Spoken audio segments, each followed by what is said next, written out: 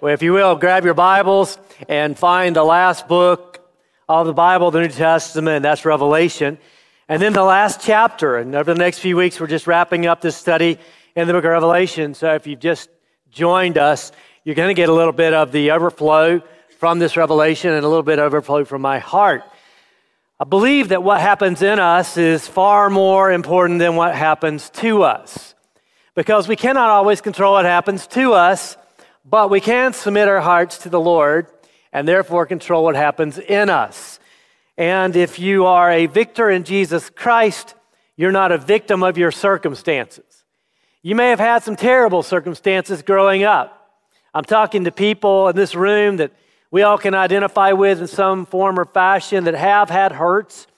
You've had some things that have been done to you, and there's even some things that you've actually done that might actually today ask the question, or you might ask yourself this question: could God ever use me? If I could just go back and change some things, if I could just change some circumstances, some decisions, then I'd be a lot different than I am now. But I want you to know that the Lord Jesus Christ can absolutely redeem a broken heart and a broken life. And He can take whatever you've done and wash it with His blood and make you a trophy of grace, one that can be used of God in a way that will just make the angels stand in awe, because you have been bought with a price, the precious blood of Jesus. So don't let anybody, include yourself, tell you that you can never be all that God intended you to be. I want you to know God's called you. He has called you with a call from up high, an upward call in Jesus Christ. And what happens in you is far more important than what happens to you. I say all that to say there's much here in Revelation that will help us to understand what it means to respond to God rightly, inwardly. If you have your Bibles, Revelation 22, would you stand with me and let's read beginning of verse 8.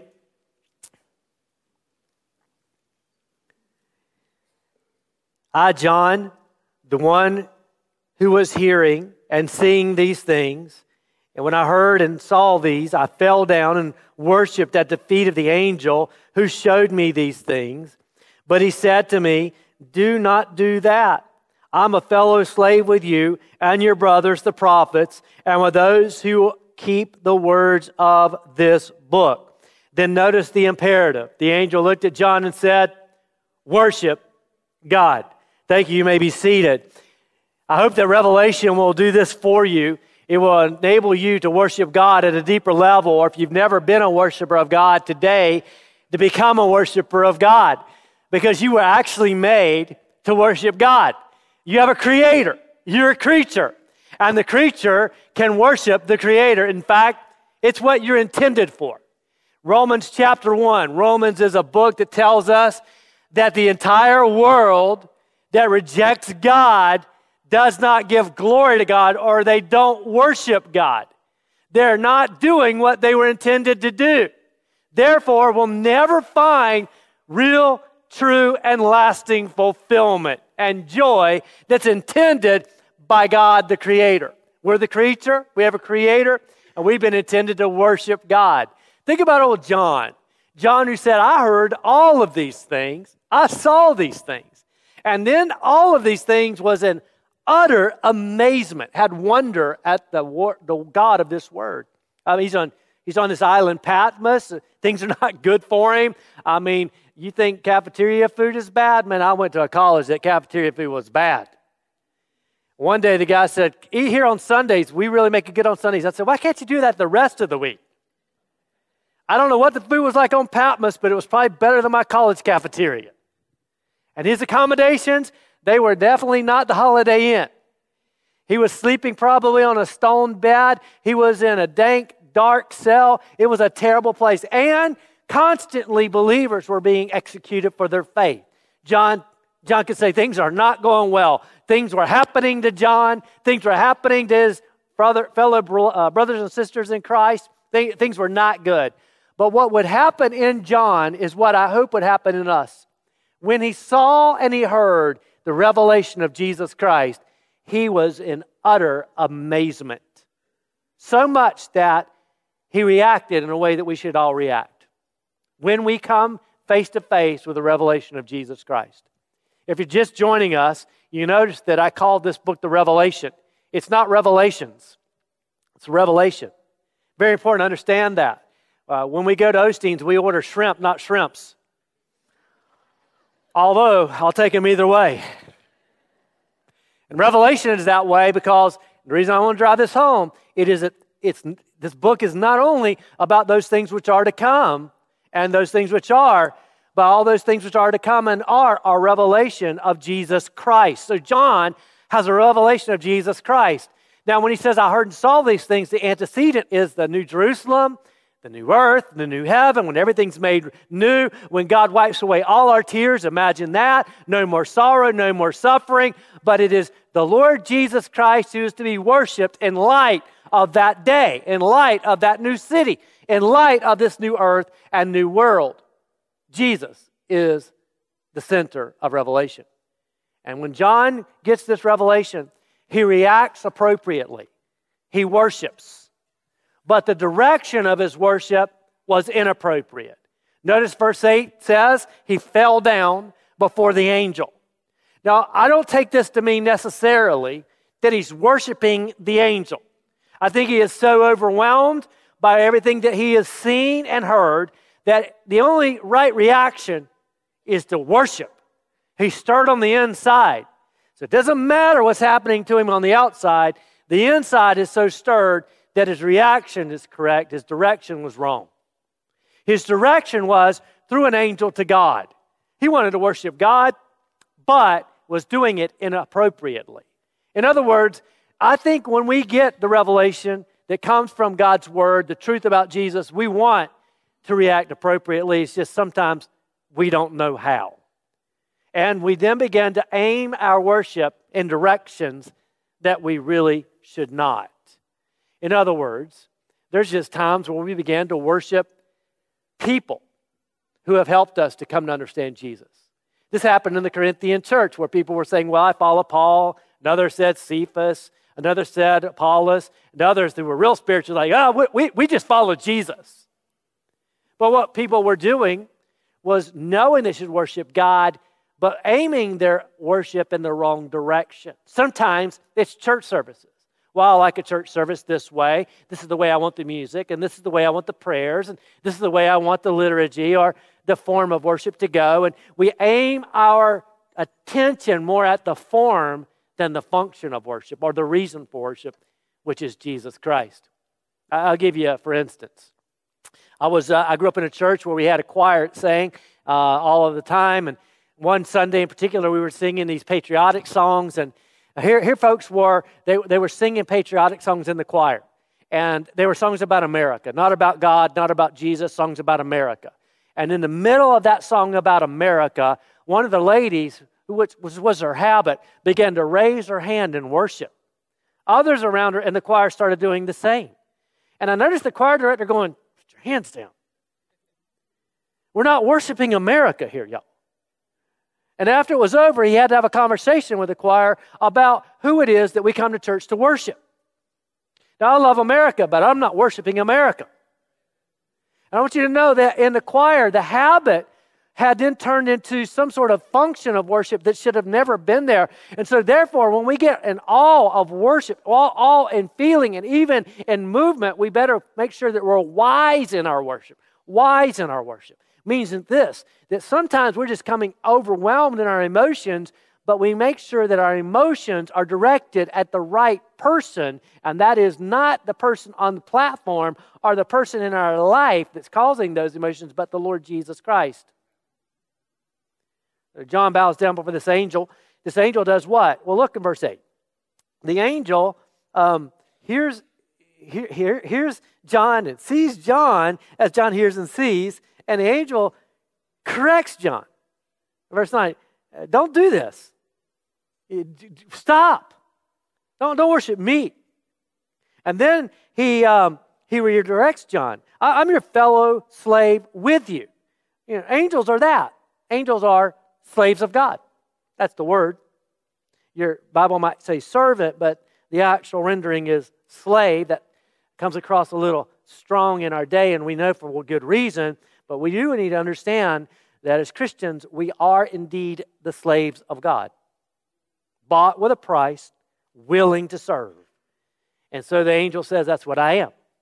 If you have a slave, then you have a master. I serve my master, and I'm your fellow slave, which tells John, you also are a slave of God. You're not to worship or serve anyone else, only God. Jesus told Satan the very same thing. You shall worship and serve only God. So he corrects this action of worship, but he commends John because he says, you are also a slave with your brothers, the prophets, and those who keep the words of this book. So what the angel then does in compassion is elevates John, gets him up off of his feet, directs his attention to God, to the Lord Jesus Christ, by telling him, you happen to be a slave of the Most High. And you are also a slave of the Most High with the prophets before you. All the prophets of God serve not in their own volition, but at the will of God to speak the word of God. And that's who you are, John. You're a man not speaking your word, but the revelation from God. And you're also a slave with all those who keep this book. And who is that, y'all? Well, that would be all of those who have come to put faith in Jesus Christ and are slaves of the Master, the Lord Jesus. Just a little review from last week. That's why people have to have a little bit of tolerance with us in this so-called tolerant age. We live in a tolerant age, don't we? Unless you happen to stand on objective truth. But we have a master, and our master has given us instructions. Since we are slaves, we have no choice but to keep our master's instructions. Agreed or disagree? You have to decide. You can't stand in the middle. He is either Lord of all or he is not Lord at all. And I have come to understand as my Lord, he's given me instructions. Since he's my master, I must keep them. I must keep this book. I must keep this book because I'm a slave, just like John, just like the prophets before, just like all of those who are bought with the blood of Jesus Christ. So then the angel says, don't do this. Then the imperative. Do you see the imperative? Look at the end of verse 9. 2 words, worship God. Worship God. This is not the first time that we've seen John actually fall down before an angel. This is the second time. He got so overwhelmed in worship that for the second time, this saint, this aged saint, long in the tooth, I mean, he's experienced everything, but yet messes up. And I don't know about y'all, when I read this, I took a little bit of encouragement. Because I have messed up a few times since being saved. And even messed up in the way in which I go about my worship. I have gone and realized I actually believed things in the past that I should not have believed. And the Word of God, by God's grace, has corrected my belief.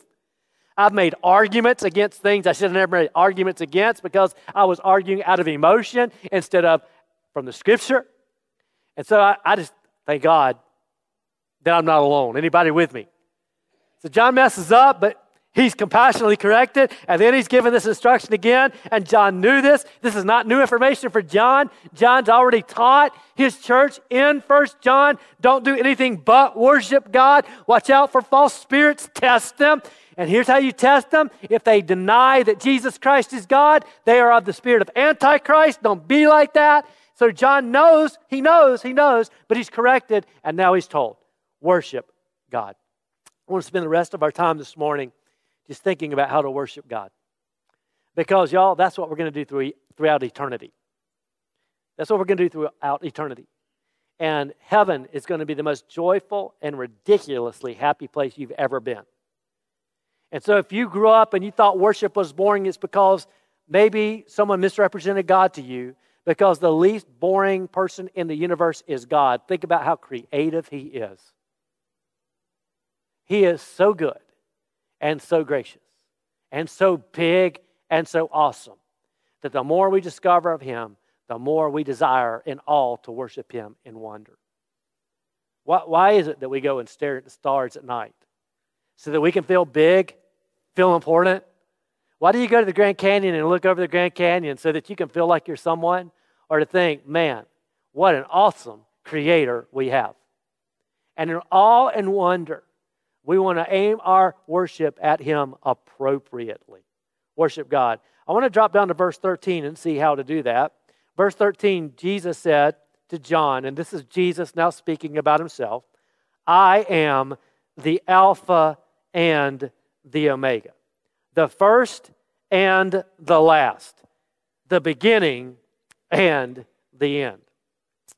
To begin with, if I'm going to worship God properly, if I'm going to direct my worship appropriately, then I'll worship God through Jesus Christ, who is the Lord God Almighty. Did you know Jesus is the Lord God Almighty? Open your Bibles to, thank you for that. That's wonderful. Revelation, from the mouths of babes, Psalm says. Look in Revelation chapter 1. Revelation chapter 1. Look in verse 8 of Revelation 1. Mark this. Write this down in your Bible that this is God speaking. Revelation chapter 1, verse 8. God says, I am the Alpha and the Omega, says the Lord God, who is, who was, and who is to come, the Almighty. Everyone clear that this is God speaking? And who does God say that He is? He says, I'm the Alpha and Omega. All right, back to 22, chapter 22, verse 13. This is Jesus speaking. How do I know it's Jesus speaking? Verse 16, I, Jesus. All right, so here Jesus is speaking. Jesus said in verse 13, I am the Alpha and Omega. If anyone ever asks you, how do you know Jesus is God? Take them here. If they say to you, Jesus never claimed to be God, you have so many verses to take them to, but you can just take them to these two. Here Jesus is saying, I am the Alpha and Omega. God said the same thing. If Jesus is the Alpha and Omega and God is the Alpha and Omega, then Jesus is God Almighty. I went to school, old school, but back when I went to school, 2 was equal to 2. Is it still equal to 2? So the Lord God Almighty is the Alpha and Omega, and Jesus is the Alpha and Omega. Since they're both Alpha and Omega, they're equal. Well, one's not lesser, right? So to begin with, we have to, if we're going to direct our worship appropriately, understand that it's the Lord Jesus Christ that is to be exalted in our worship. Notice how He describes Himself. I am the Alpha and Omega. That is, I'm the beginning and the end, and I am the first and the last. Alpha and Omega are the first and last letters of the Greek alphabet. Why would Jesus use the Greek alphabet? Well, because the New Testament was written in Greek. So we could say it this way, He is the A to the Z. He's everything and everything in between. Heaven is about Jesus. Everything about heaven will point to Jesus. Why is everything so crystal clear in heaven? To reflect the glory of the Lamb. So nothing gets in the way.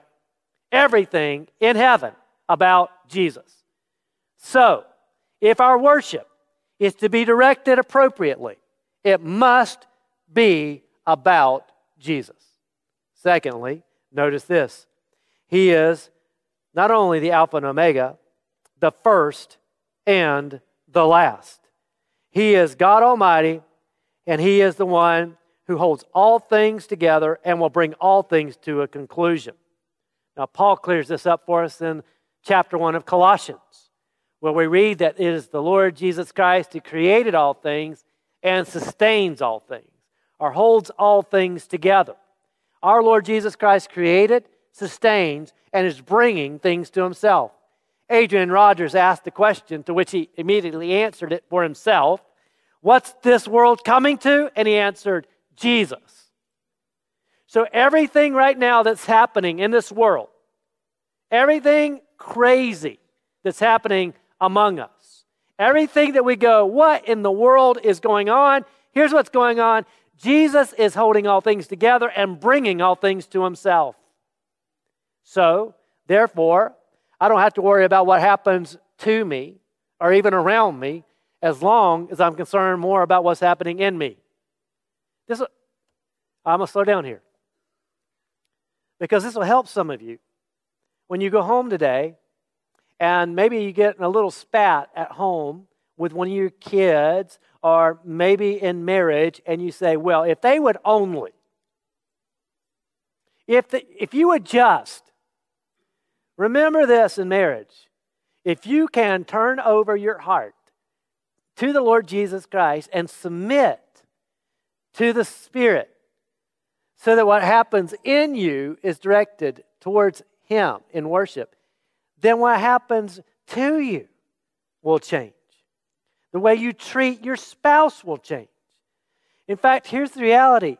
When you begin to worship the Lord Jesus Christ by redirecting your attention to Him in all things, you don't have to make your spouse ultimate, or your marriage ultimate, or your kids ultimate.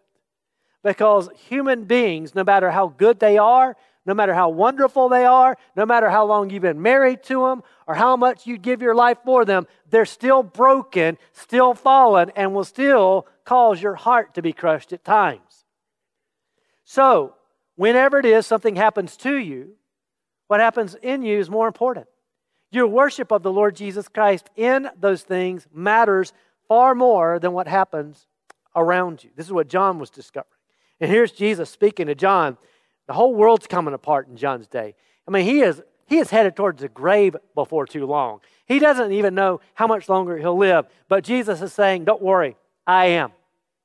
I am the Alpha and Omega. I am the beginning and the end. Notice this. I am the one who is the beginning and the end. I began all things. I will complete all things. I began this world. I'll finish it. This world didn't just get start to come apart. God has a plan. He's been working it all along. And the Lord Jesus Christ is the one who is holding all things together. One day will bring all things to Himself in perfect completion. Don't think for a moment that this old world is going to keep going on like it is. Science doesn't even tell us that it's going to keep going on like it is. There is an end of this world, and there is a beginning of the new world. And our Lord Jesus Christ is both the beginning and the end, and the beginning of the world that is to come. He is the author of all things. He finishes all things. He started it. He'll finish it. Is that good news? Well, here's why it's good news beyond what I just said. He who began a good work in you will complete it until the day of Jesus Christ. I don't know what you're like, but I know what I'm like. I'm a piece of work in action. You can take that however you want. I don't care. I haven't arrived, but I will. And it won't be because I've done anything, but because of who's done it in me. He started something in me, and He'll complete it at the day of Jesus Christ. You know what He's doing right now to Scott? I'm telling you what He's doing to me all of the time. He's knocking Scott out and putting Jesus in. Were y'all in Philippians 3 this morning? Some of you maybe in Bible study. What's Paul say? Man, I'm pursuing the one who pursued me for the reason in which He ran after me. Well, why did Jesus run after Paul? To make me like Christ. So do you know what God's doing in you? He's going to knock everything out of you that doesn't look like Jesus. And let me tell you something. Sometimes that is a painful process. That scalpel cuts deep. But it always cuts in the way in which it should. To bring us into the image of our Lord Jesus Christ. To make us just like Him. When someone asked the question of me, Pastor, do you believe once saved, always saved? I want to reframe that question. And I want to ask back, do you mean to be asking me that God started something that He's not going to complete? Come over to my house. There's projects that I have not completed yet. Drives me crazy. Maybe drives Leslie crazy. She just never lets me know. But I'm going to tell you, there is not a project God's ever started that He has not completed or will not complete. Amen?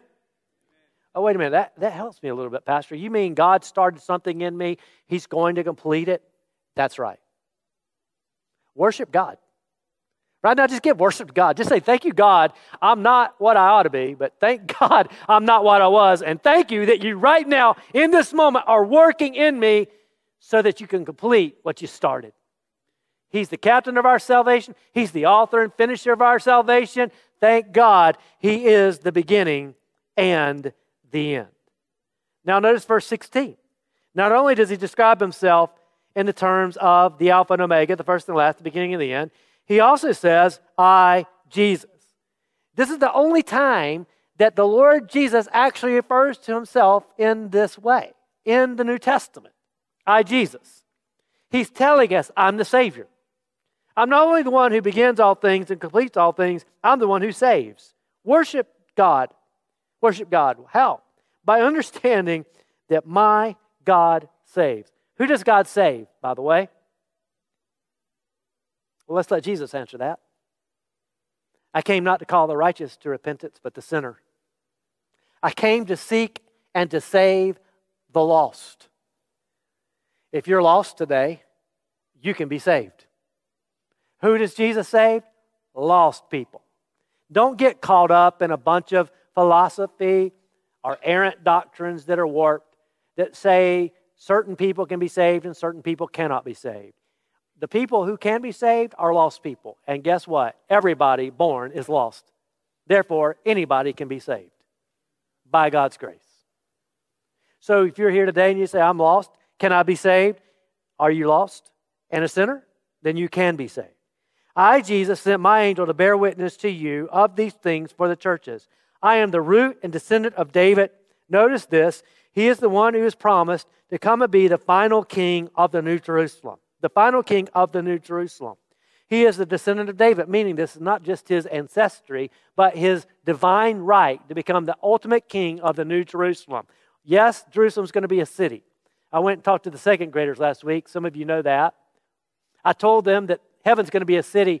I love the reaction of second graders.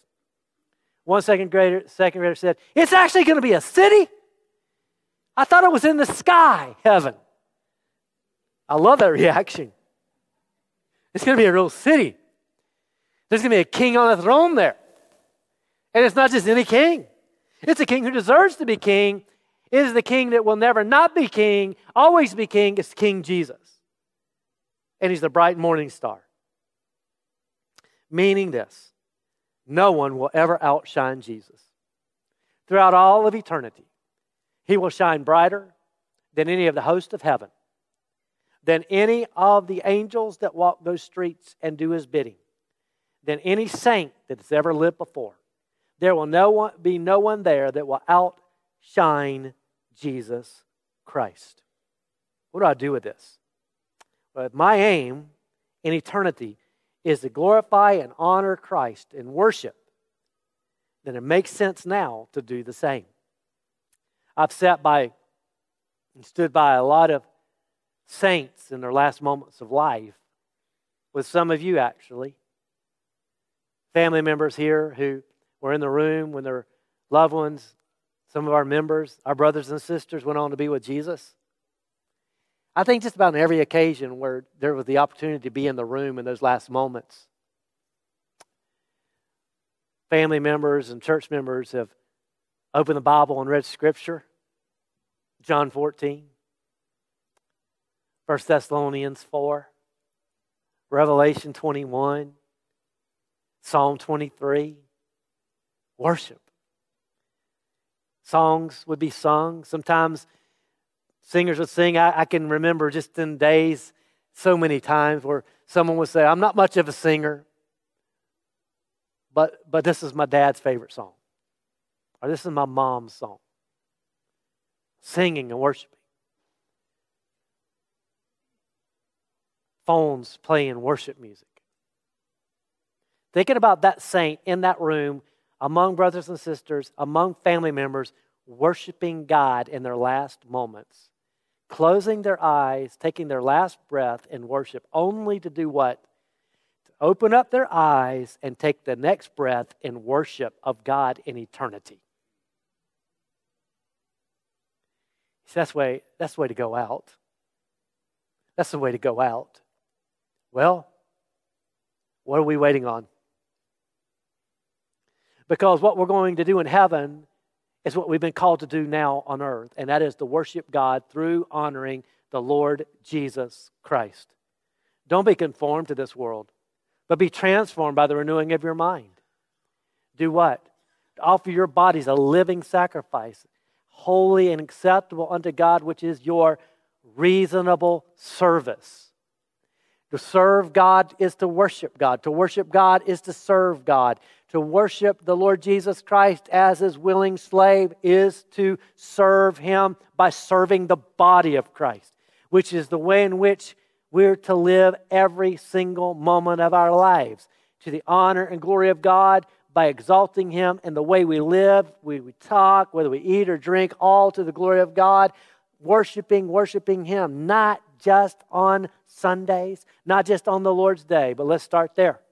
If I'm going to be a worshiper of God and the Lord Jesus Christ in exaltation, it does start on the first day of the week and the very first part of the Resurrection Day, Sunday. And I'm grateful that you're here this morning. I'm glad that you've come to worship your King and to serve your Savior, the Lord Jesus Christ. You're at the right place at the right time. So is the Church of Jesus Christ all across America and the world, who's chosen to set aside this day to gather together with others to worship the Lord Jesus Christ. We need this. For us, the Lord's Day has to start on Saturday. We have to start preparing on Saturday to make this day a day of worship. Do you know what I mean? On Saturday, I don't stay up as late as I normally stay up. I'm a night owl. I like to get up early, but I like to stay up late. But not on Saturday. Saturday, I got to be in bed. I've got to know what's going to happen the next day. I even kind of know what I'm going to wear. I want my kids to be ready for the Lord's Day. I want to slow down on the Lord's Day. This is not like any other day. I'm not saying this is the Sabbath or a replacement of the Sabbath day, and I'm not saying this day ought not be a time of fun and enjoyment, but I got to tell you, slow down on the Lord's Day. Because I didn't used to do that. Leslie would tell you, I will cram everything I can in 24 hours to a fault, and sometimes even where I've had to repent. It's wrong. I can recall getting under conviction of this on one occasion when I was at church and the waves were good and I had my surfboard in the truck and I couldn't wait for the amen so I could get to the beach. And I could get to the beach, and I was in high school. I think I was in high school, maybe early college, as long as I was back for church that night at 6 o'clock. That was house rules. And so I can remember getting back in church at 6 o'clock. I was salty and sandy, but I was at church. My mind was not on the Lord Jesus Christ that day. I got to tell you, I can't do that. If my mind is on so many other things, it's hard to direct my attention to what I need to direct my attention to on the Lord's Day. You may not be that way. You may be more disciplined than that, more focused than that. You might be able to multitask more, but I doubt it. Don't make Sunday like every other day. I'm just encouraging you as a follower of Jesus Christ to treat Sunday, the Lord's Day, as a very unique, special day. Again, I'm not legalistic here. I'm not saying you can't have fun or even go surfing on the Lord's Day. I'm not saying any of those things. What I am saying is this has come to be a very special day for us, right? So when we show up, don't get here late and don't leave early. If church starts at 10:58, be here at 10:58. Bible study starts at 9:20, be here at 9:15. Oh, good. I got a couple of amens there. Those were probably teachers. Be on time to the best of your ability. To the best of your ability. Make this a very special point of time to worship. And serve. One of the best ways that we can worship the Lord on the Lord's Day, serving. Where do you serve? Where are you using your spiritual gift? You are 10 in some area. The body of Christ needs everyone to serve, and you're in the body of Christ. Where are you serving? You say, I need to serve, but I can't make a commitment for every week serving. I didn't ask you for that right now, but maybe the Lord is certainly laying on your heart to serve. And one of the best ways to serve is to look and slow down and see. Look, slow down, and see where needs are. I love to watch the Lord Jesus Christ. It's so convicting when you watch Him. He's walking through a crowd. He's going to a destination, but He will stop and interrupt His schedule in order to care for a woman who is sick with an issue of blood. Or He'll detour His schedule to go to Samaria to talk to a woman who is desperately in need of love and looking for it in all the wrong places. on the Lord's Day, slow down. Don't forget when you come to corporate worship, you're among a congregation of people who might just need a kind word, a loving, supportive pat on the back, a hug. They might need you to stop and say, let's pray about that. You might just want to hear their story, know what they're going through. We don't just come to observe. Unfortunately, we've made the mistake of calling this gathering a worship service, when in fact, true worship service is service. It's serving God and His people. That's worship. We, unfortunately, too, have made the congregation, the corporate worship about music. We say, what was worship like? What kind of worship style do you have? Oh my goodness, do you think in heaven they're arguing over worship styles? You imagine Luther up there in heaven? Can y'all sing my song? Later, Luther. I don't know any of these new songs, Luther's saying. You'll learn them. We got all eternity. Some of you have come into church and you're like, I didn't know. I talked to a brother that just got saved, and he's like, what do you do in church? You've never been in church. And so we sing songs. He said, I got to sing? That's only if you want to, but I think you'll want to. Because when Jesus comes and fills your heart, there's a melody that has to come out. The Bible tells us when the Spirit of God is controlling you, you sing with psalms, hymns, and spiritual songs, that you actually sing with melody in your heart. So that when you are worshiping God, it's just normal that you sing. You say, well, I'm not much of a singer. That's okay. This is just rehearsal for eternity. Some of you guys are going to really feel bad when you get to choir rehearsal in heaven. You haven't been practicing in advance. We're going to sing in heaven. We're going to learn all kinds of stuff in heaven. It's going to be awesome. We're going to worship in heaven. So worship here on the Lord's Day. Sing. When you come to the Lord's Day, come ready with your Bible. Bring the scriptures. This is worship. We have to be wise in how we worship on the Lord's Day. It's singing, it's praying, it's preaching, it's serving one another. But I'll say that to say, worship doesn't end when we say amen. Everything we do in life as a believer is to be directed towards the Lord. And our worship then has to extend into our home. So if we're going to extend worship in our home, we need to be a little intentional about our worship. Suppose we said, okay, guys, y'all, we decided that we're not going to have a start time for worship. We're just going to gather whenever we want to gather. So when you feel like it, show up, and hopefully enough of us can show up on any given day so we can have worship service. You go, that would never work. Well, I got to be helpful here, I think, for some of you men to realize that if your home is going to be a place of worship, you're going to have to be real intentional about it. You say, well, how do I do that, Pastor? Be a man. A real man's not a guy who eats raw liver and drives a jacked up truck. He might be a real man. He might not. A real man is a man who says, I'm going to live for my master, my king. I'm his slave, and what he says, I will do. Including leading my kids to know Jesus, loving my wife, and leading her spiritually. So, that just means stepping up to the plate. And don't make excuses. I never learned how. We'll teach you. I don't think I could do it. You got the Spirit of God living in you. And you can lead your home. We have a nation in want of men to stand up and be men. And we can say this world's messed up, and we can point fingers all day long at all the areas where it's broken, but you and I know every time we do that, there's four more pointing at us, and what we're saying is this world's broken and don't know what true manhood is, and our culture needs to understand what it is to be a man, to act like men, to smell like a man, and to lead like a man. Well, the reason that oftentimes that hasn't happened is because there are men within the church that have neglected their responsibility to do just that in home. Now, I know that's probably not most of you, but if it is you, it's okay.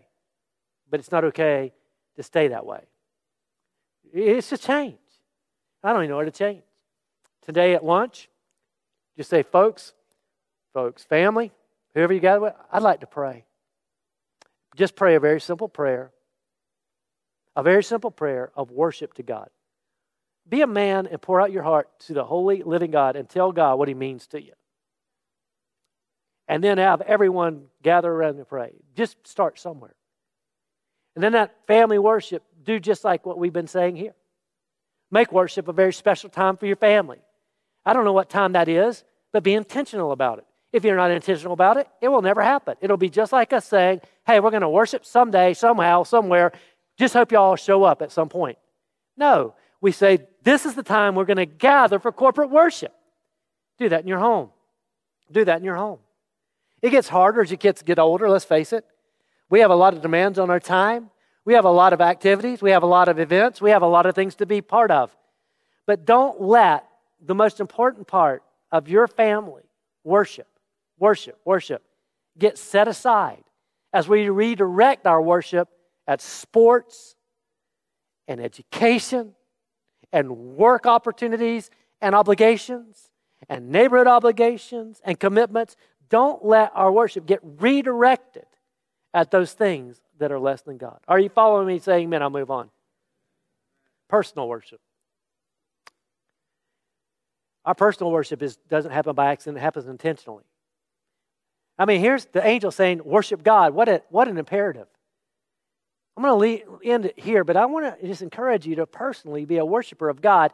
And that worshiper of God, you being a worshiper of God, doesn't happen accidentally. It happens when you're intentional about it.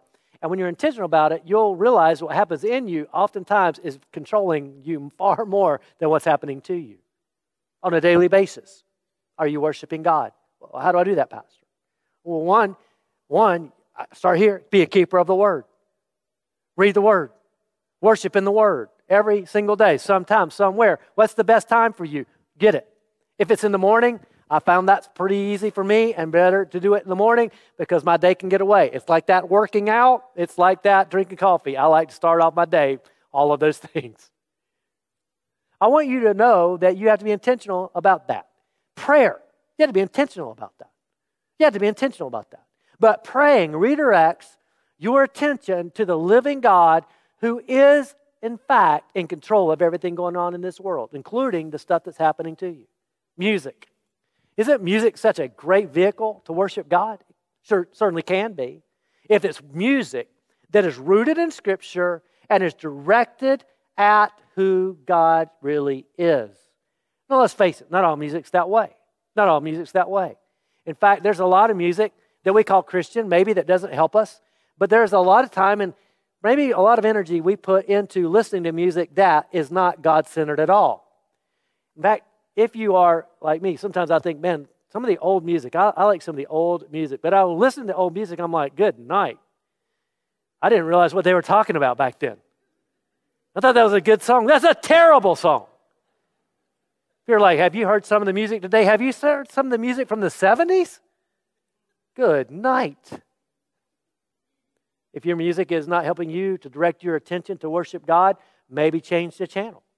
Maybe listen to something else. If you're listening to radio and conversations on the radio that are about everything in this world and not directed at the next world, maybe take some time to quit listening to the conversation about what this senator or this elected official or that elected official is doing, or what's going on in the world of sports, or what's going on in the world of money, and maybe spend some time worshiping God through God-centered music.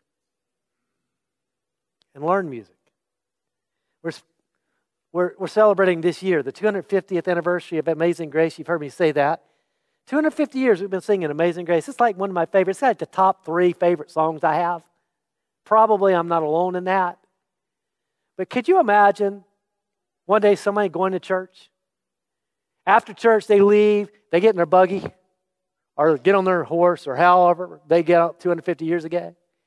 They go to lunch. They got their soup and their bread. How was church? What happened? They slipped in a new song at church today. Yeah, what was the name of it? Amazing Grace. Some guy named John Newton wrote it.